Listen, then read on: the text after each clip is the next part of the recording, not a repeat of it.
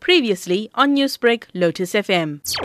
The hosting of the Ahmed Timol exhibition is a powerful tool for democratic South Africa to have a glimpse of one of many, many unsung heroes and heroines who sacrificed their lives in order for us to live in a democratic South Africa with all the problems that we encounter. And the exhibition, which was formally opened at the Apartheid Museum a few years ago, also hosted at the Steve Biko Foundation and at the Ditsong Museum, will now be officially open at Freedom Park to commemorate the 48 years since the arrest of my uncle, which took place on the 22nd of October 1971. And as we now know, that 4 days and 18 hours later, police claimed that he had committed suicide, jumping to his death from the 10th floor of room 1026 at John Vorster Police Station, now renamed Johannesburg Central Police Station. So the exhibition is a grim reminder, something that we tend to forget in a democratic South Africa, that there were many, many young men and women who sacrificed their lives, who paid the ultimate price, and many of them, unfortunately, today are not recognized. Will the exhibition highlight the life and plight of other freedom fighters? This exhibition is specifically focused on Ahmed Timol, but there's a dialogue session,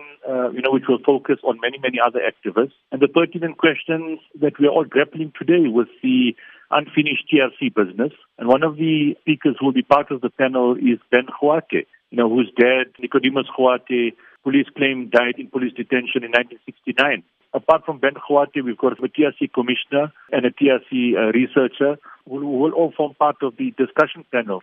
If we look at the younger generation, that particularly being the born frees who may not know about Ahmed Timol, how will this exhibition inform them and teach them about who Ahmed Timol was and what he exactly stood for? The exhibition will clearly outline the life and times of Ahmed Timol, being a teacher at the Roodepoort Indian High School, going for pilgrimage, conducting political training in the Soviet Union with former President Thabo Mbeki, and then coming back in the country and conducting underground activities. This was a very difficult period in the time of South Africa because it was during 1970 and 71 when political leaders were banned or exiled or imprisoned on Robben Island, and the apartheid regime felt that they'd crush all forms of opposition. And this exhibition will depict the lives and times of Ahmed Timol, the underground activities that he had committed, and a grim reminder of the painful past of just one of many, many unsung heroes and heroines of our beloved country. How important is it to you as the family of Ahmed Timol that his legacy and sacrifices are not forgotten?